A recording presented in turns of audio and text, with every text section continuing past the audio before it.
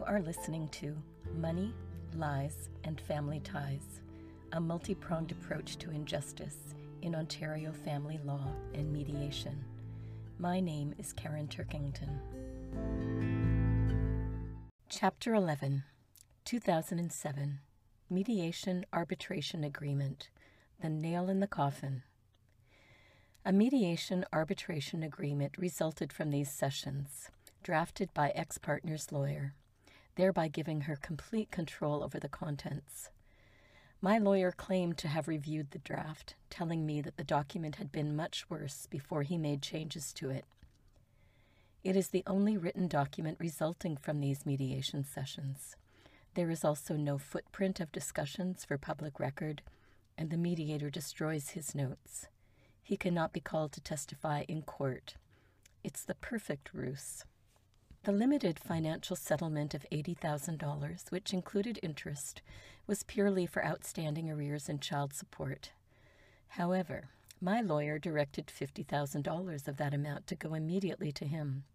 I would receive $30,000 paid in $1,000 installments for 30 months.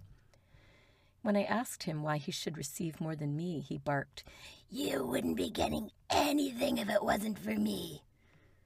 I never did receive an itemized breakdown of costs to justify his fees.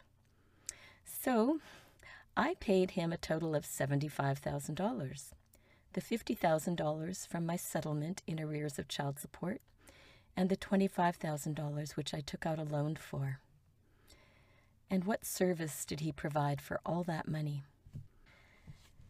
Oh well, it was finally over. Despite the fact that spousal support wasn't addressed at all, I was grateful that child support was readjusted and increased to reflect line 150 of ex-partner's income tax return, which was based solely on his trust income since he had retired from paid employment at the age of 43. Despite his being voluntarily unemployed, no employment income was imputed to him. But I was relieved, believing that the increase in child support alone would begin to transform the lives of the children and me.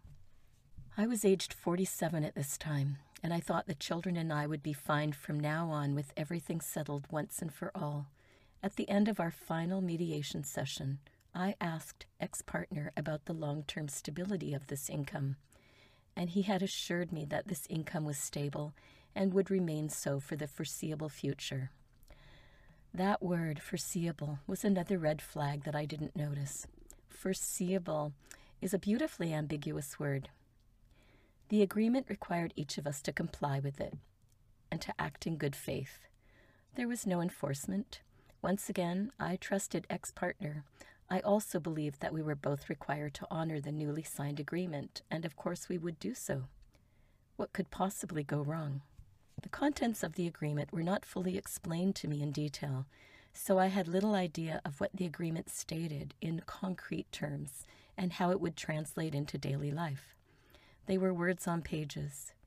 Each hour was costing me so much in legal fees, and I was going through the motions and doing what I was instructed to do by my lawyer's student lawyer, who directed me to initial the bottom of the pages. "It's just routine," she said, while turning each page with little to no explanation of what it said in language I could understand, and nothing about the future implications.